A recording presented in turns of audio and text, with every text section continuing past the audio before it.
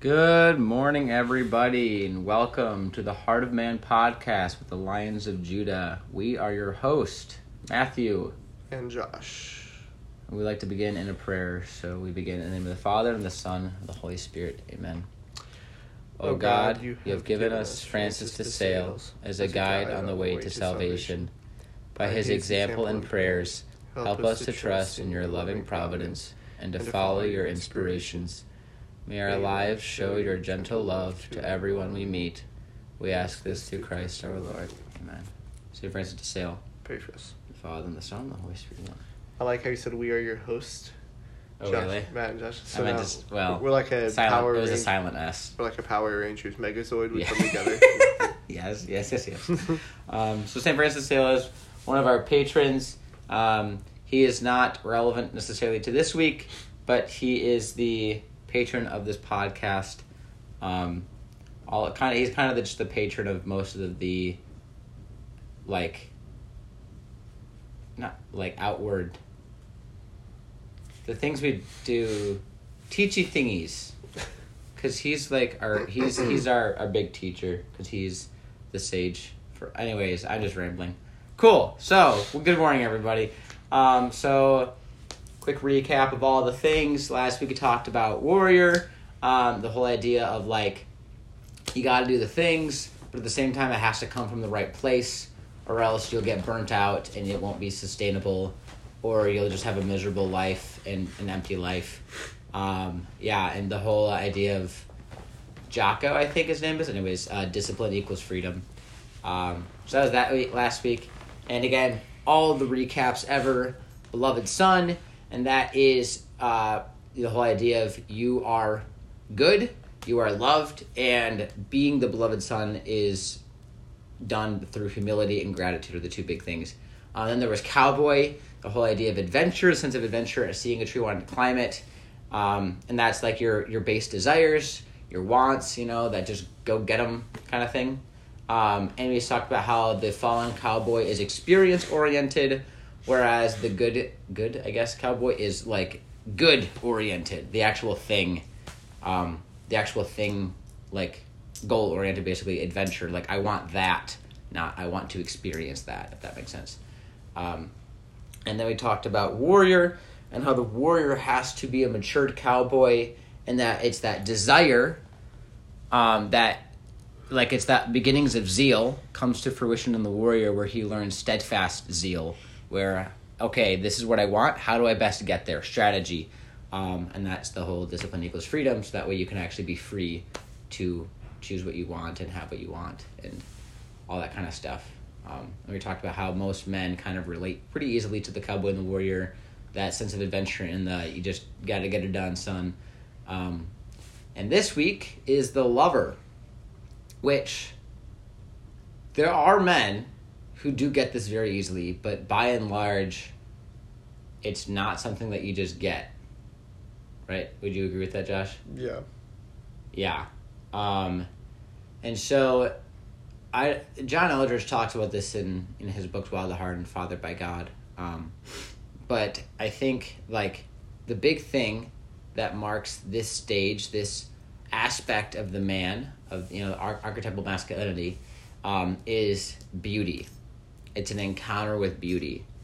And for a lot of guys, it probably happens with a girl, because they are the climax, literally the climax of creation.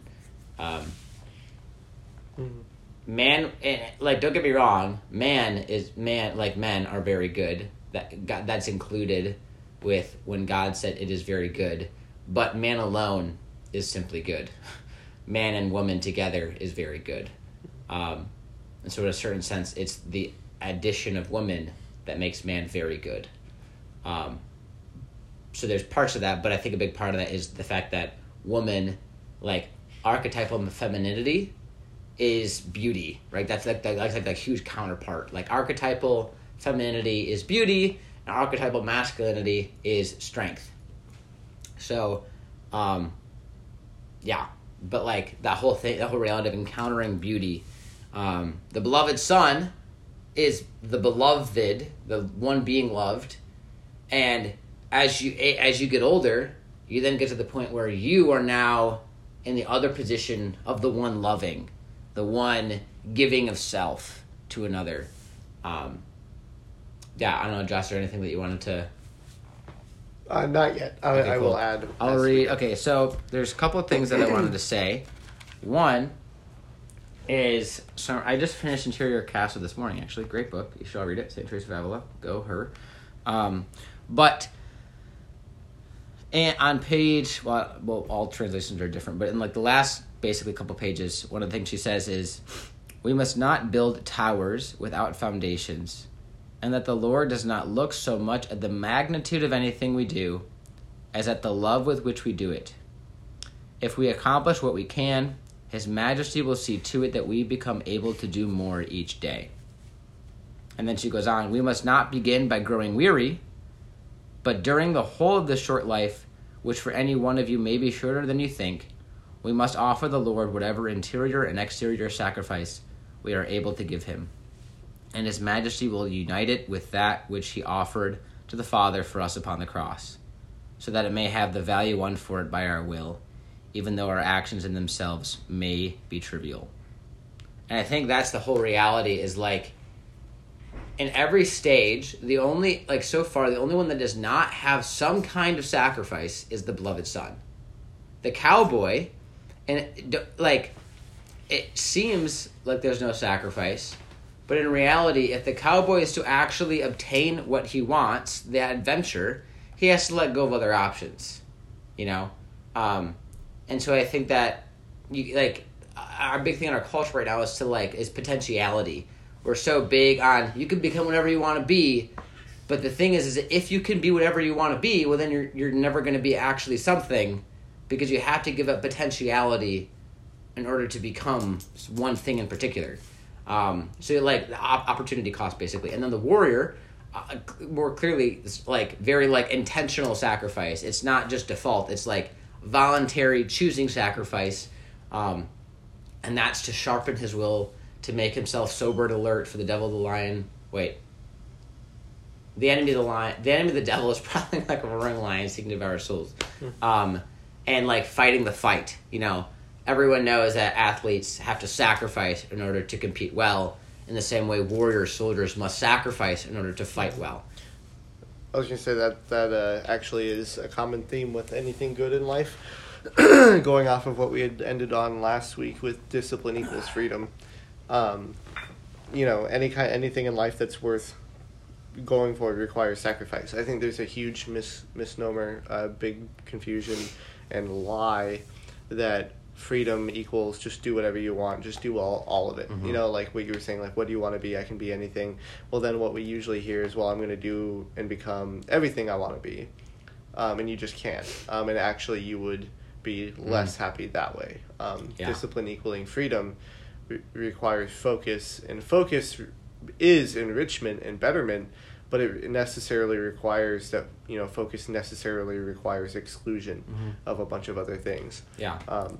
And then the lover, like, in loving, like, so it seems to me like the sacrifice gets closer and closer to the person, because it gets to the point of the lover where it's no longer sacrificing possibilities, it's no longer like denying oneself, but rather you are now sacrificing yourself. Mm-hmm. Like, you are now the sacrifice.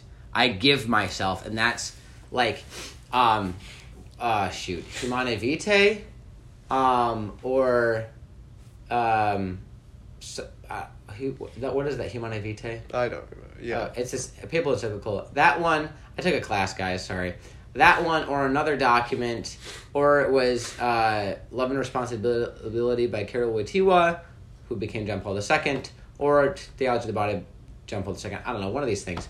But like the definition given was that love, right, particularly in marriage, it's the idea of a mutual gift of self, and you don't give yourself to the other to possess like a possession, like to do with as they please, but rather you are giving yourself in the sense of you are submitting to their will. It's a mutual submission of will. And that, again, lover, the whole idea of like encountering beauty. I don't know about you, Josh, but the times when I encounter beauty, like, particularly with a woman, right? Like, this is the stereotype, right?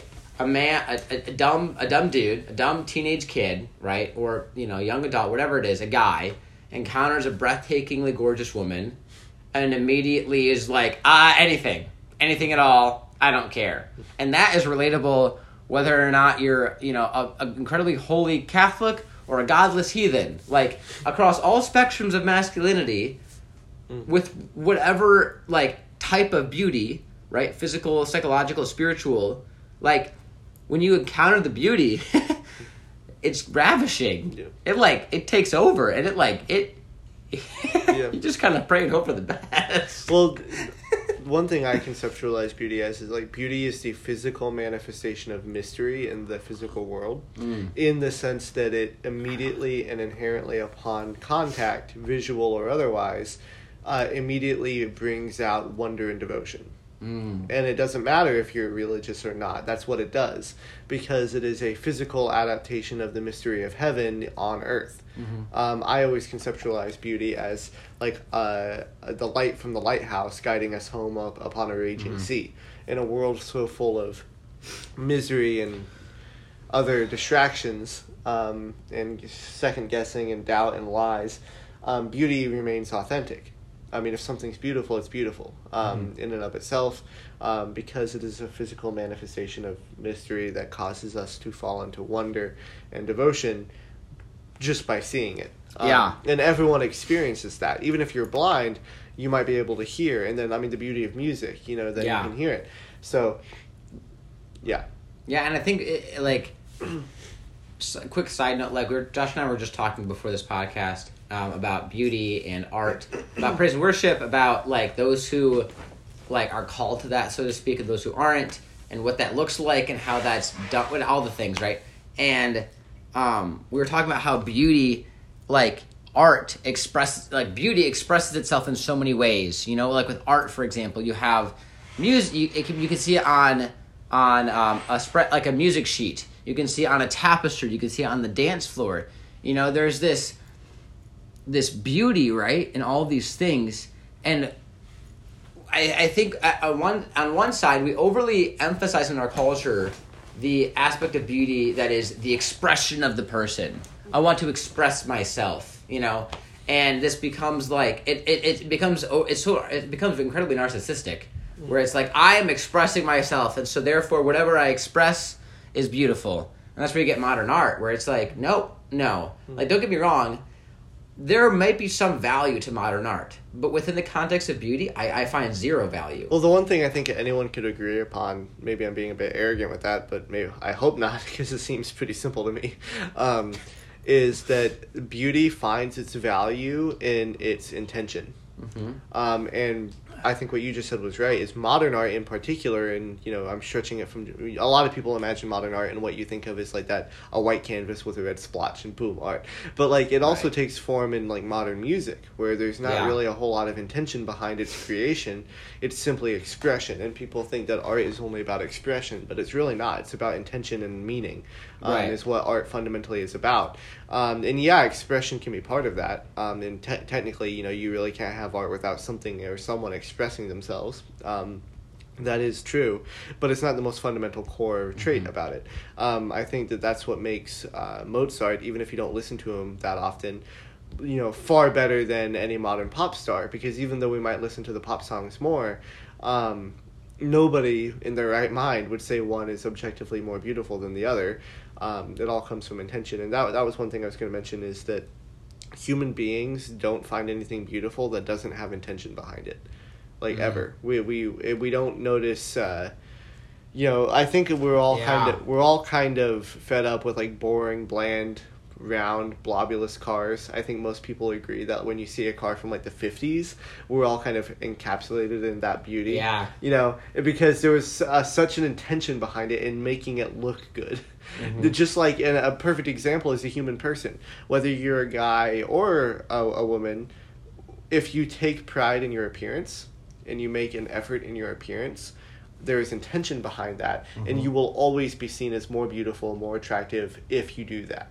if you don't take care in your appearance. And it's not all about physicality. It's not about the physical world, but there's also something greatly spiritual about that, where when you take care in the appearance, the intention is what really flows out of it. Yes. So. Oh my gosh, Josh, all the things you just said, like, so many things just got, like, puzzle pieced together in my mind. Because the biggest, like, like, beauty, things are only considered beautiful if they take us up, right? The idea is they lift us up, they edify us. It's a transcendental, right? It's meant to orient us towards God, right? And that's the same thing with, like, something that is super good and something that is super true, something that is very beautiful. All of these things lift us up because they impact us so deeply that it makes us question, like, where did this come from? Like, something so good. This is so good. I wonder if there's something better. Like, like, every time you experience something so profound, it's the weirdest,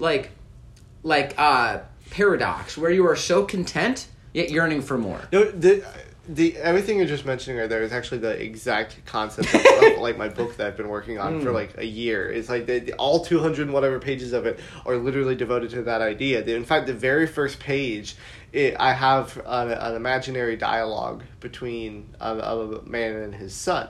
In which case, and the whole book is revolved around the idea of that perplexing idea of every time you discover something, you're not satisfied. You want the next. I call it the next rung in the ladder. You always want to keep climbing.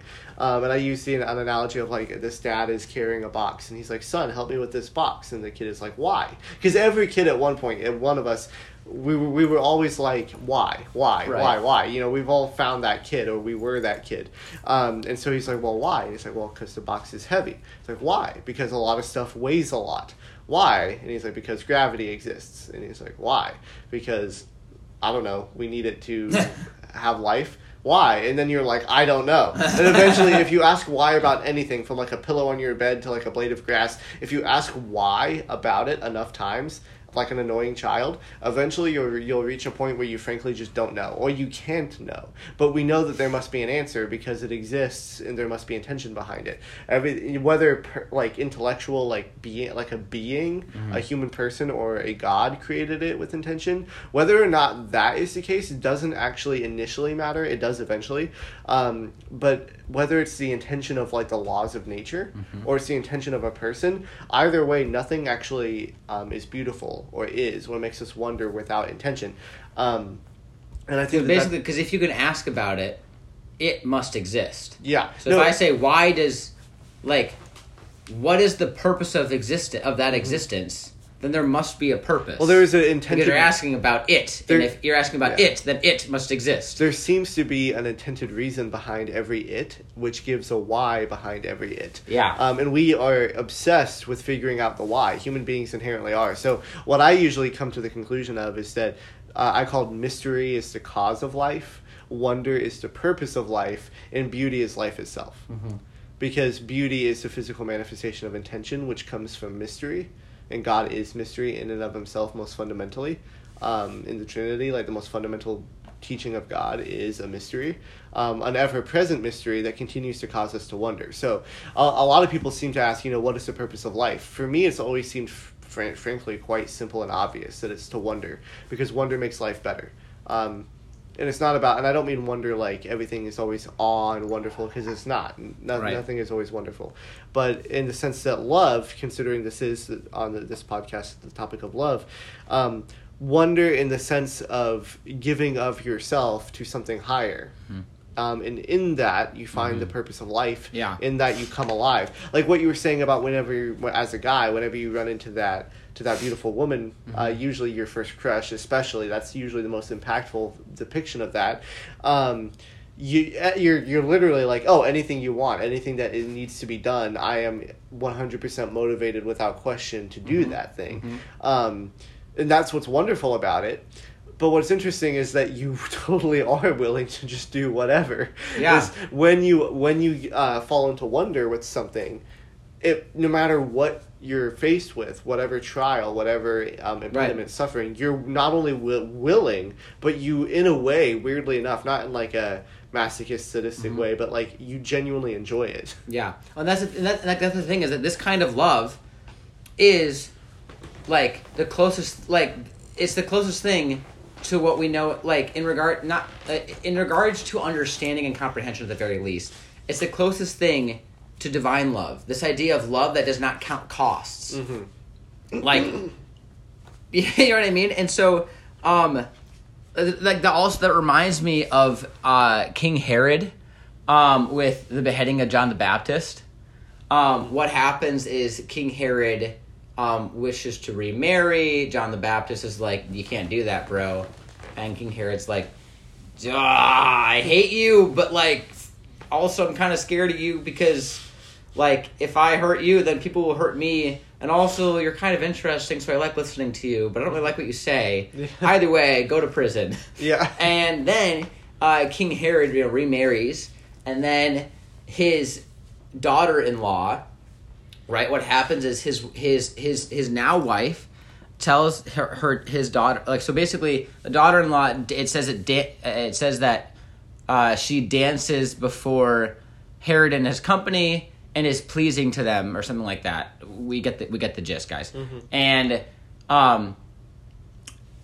King Herod says to her, like, clearly enraptured, captivated, like, ask of me anything up to half of my kingdom and I will give it to you.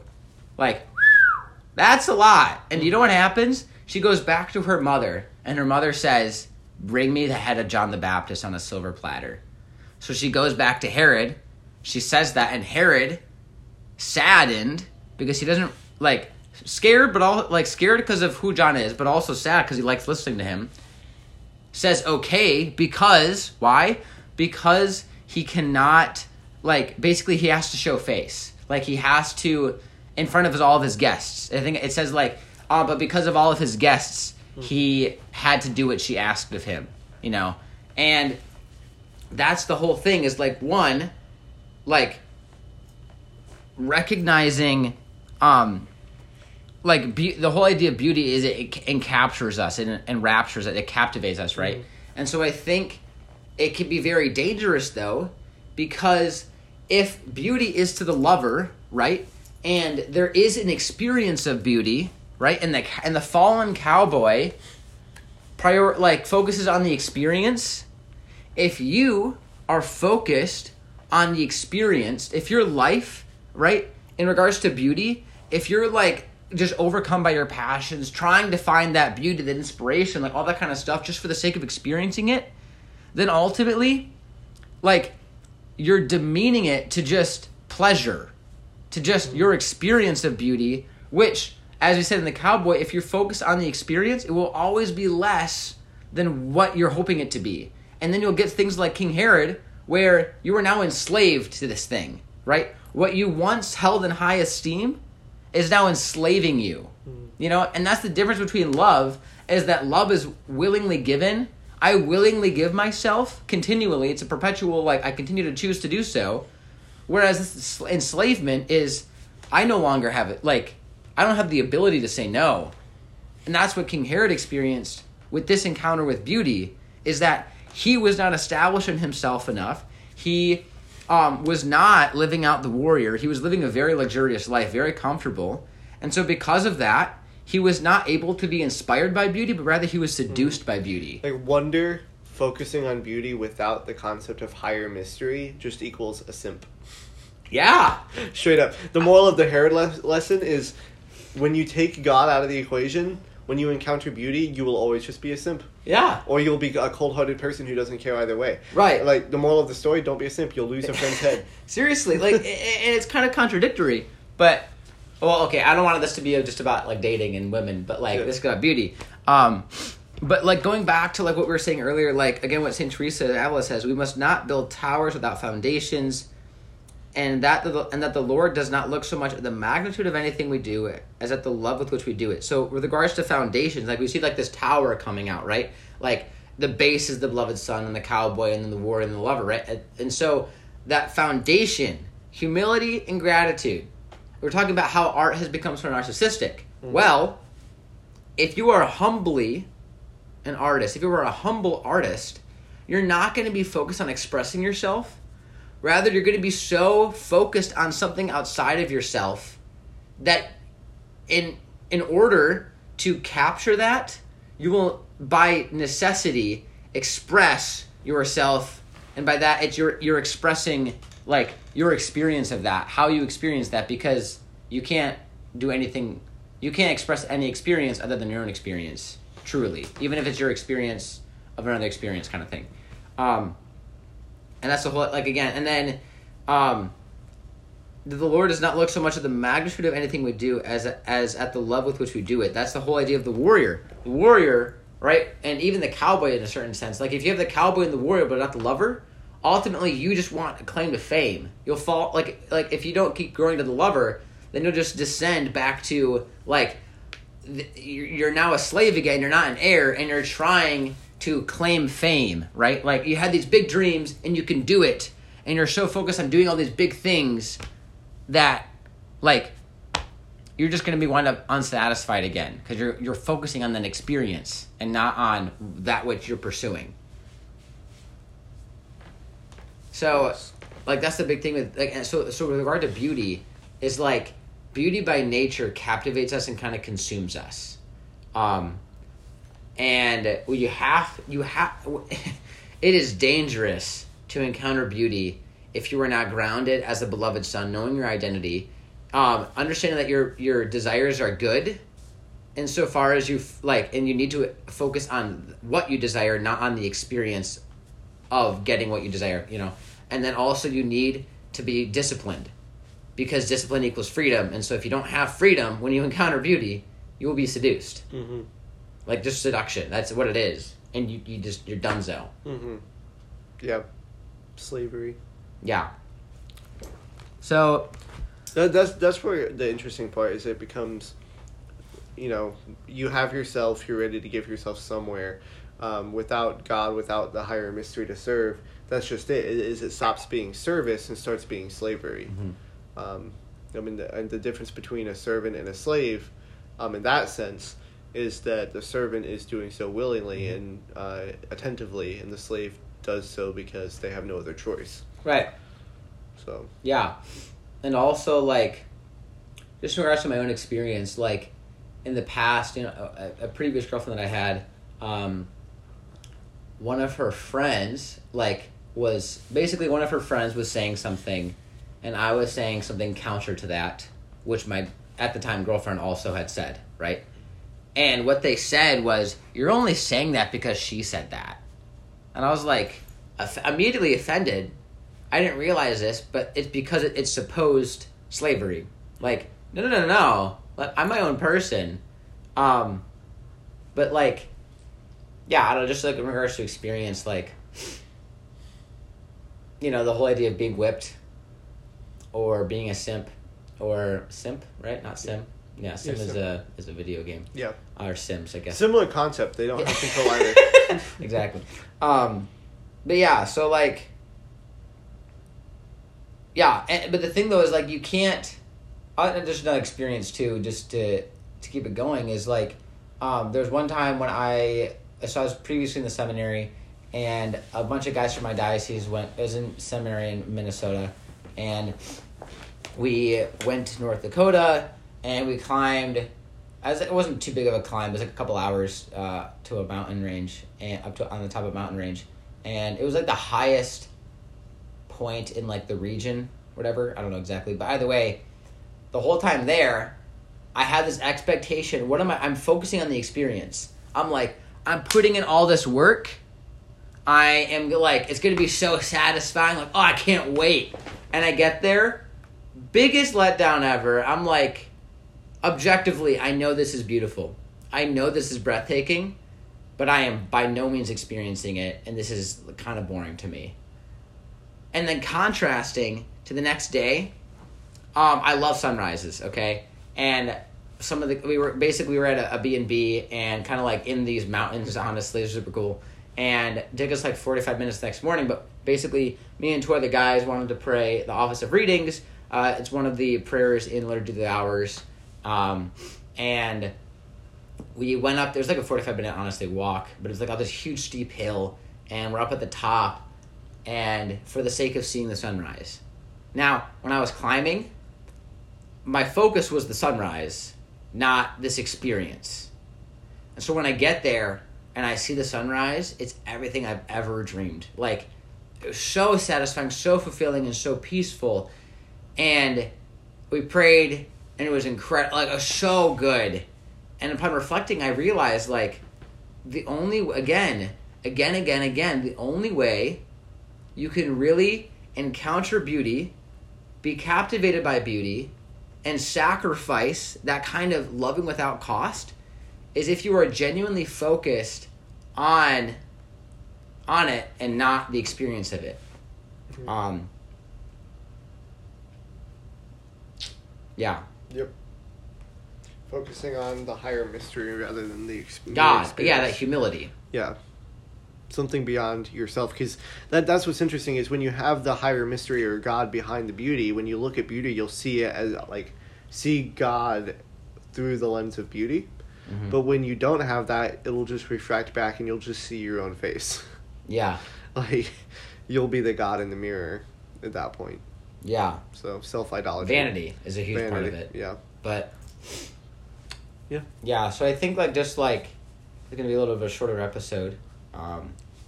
But we have class. Well, yeah, I have to give a tour, but either way, like, in all honesty, I kind of want to do 2 parts to this, so the next podcast might be part 2. I don't know. But either way, yeah, like, and I think that beauty, I don't think there really is, there isn't truly a fallen lover, because... I mean, the simp. Right, it's the cowboy. Yeah. It's the cowboy who pretends to be the lover. Yeah. And how many people, like, again, in relationships, like ladies, especially for, like, in regards to, like, knowing men, and if they're going to be good enough, like, if they're not beloved son, cowboy, and warrior first, then it's going to appear to be the lover, but it's just the cowboy. Because, again, loving without costs can also just as easily look like the reckless abandon of the cowboy. Yep. So, and that's the thing is, like, we have, yeah. So, you can't, you just can't love, really, like, the unconditional love if you don't have your ducks in order, the beloved son, the cowboy, the warrior first. You can't really encounter beauty truly and be inspired by it and uplifted by it without all the things. Not all of those who say yeehaw are actually that rootin' and tootin'. Yeah, also... weirdly enough, that makes me think of this. When Jesus says that not all of you who say, Lord, Lord, will enter into my kingdom. Mm-hmm. I like my version better. Yes, sorry. I like Josh's version. Sorry, better. Jesus. But I think that might be what I'm getting at, or just like around what it seems to be is like, just because someone says I love you, that could be the cowboy saying that, just reckless abandon, right? Could be the warrior saying that, being like, yes, this is the thing I'm supposed to say now. Or it could be the lover saying that, where it's this heartfelt, genuine, yeah, I love you, because and also, really quick thing, getting into next podcast, I'm just going to cut it short at this point, but, like, I went to a lawyer this morning, and, like, the thing that I realized was, like, when you say I love you to someone, ultimately, you're not really boasting of yourself, because you only love that which is good, true beauty, whatever, like, for simplicity's sake, good. You only love that which is good. So, in all reality... And again, 1 John 4:8 or 9, or 4:18 or 19, I forget, okay? But we love because he first loved us. And so, in reality, a big part of that is, like, all love is at first receiving something. And so, to love someone means to first receive their goodness. And that goodness engenders the desire to love in you, and then you love. So, in reality, if I say I love you, what that means is saying, you are worth something. I find you are good, and you are the cause of my love. Same thing for sacrifice. Like, you are worth sacrificing for. You are worth loving. And so in reality, when I say I love you to my girlfriend, for example, it's not really a mark of my abilities, but rather it's saying, no, you are good, because I can't love that which isn't good. Mm-hmm. And so because you are good, you have stirred this in me. And And that's ultimately where the lover is at. He's overwhelmed by the beauty, and so he says, "I love you," not as a like I'm all that good, but because wow, no, you are beautiful, and you have stirred in me like something big. Yes. So that is that. And I didn't even get into Song of Songs, so probably we'll have part 2. Part 2, because Lover's big. Cool. Lover's cool. Lover is beautiful. Yes. So with that, we bid thee adieu. Hope you have a great day. Today is the feast memorial, technically, but of St. Vincent de Paul. So happy memorial. St. Vincent de Paul, pray for us. And our patron for Lover is King David, which kind of stuff, it makes sense, I guess. Mm-hmm. So you should read the Psalms and all of this stuff. But yeah. Anything you want to Nope. close with? Not really. Cool. Well, don't be a simp. Don't be a simp. Yes. Cool. Well, that's it. Don't be a simp. Don't be a simp. Bye.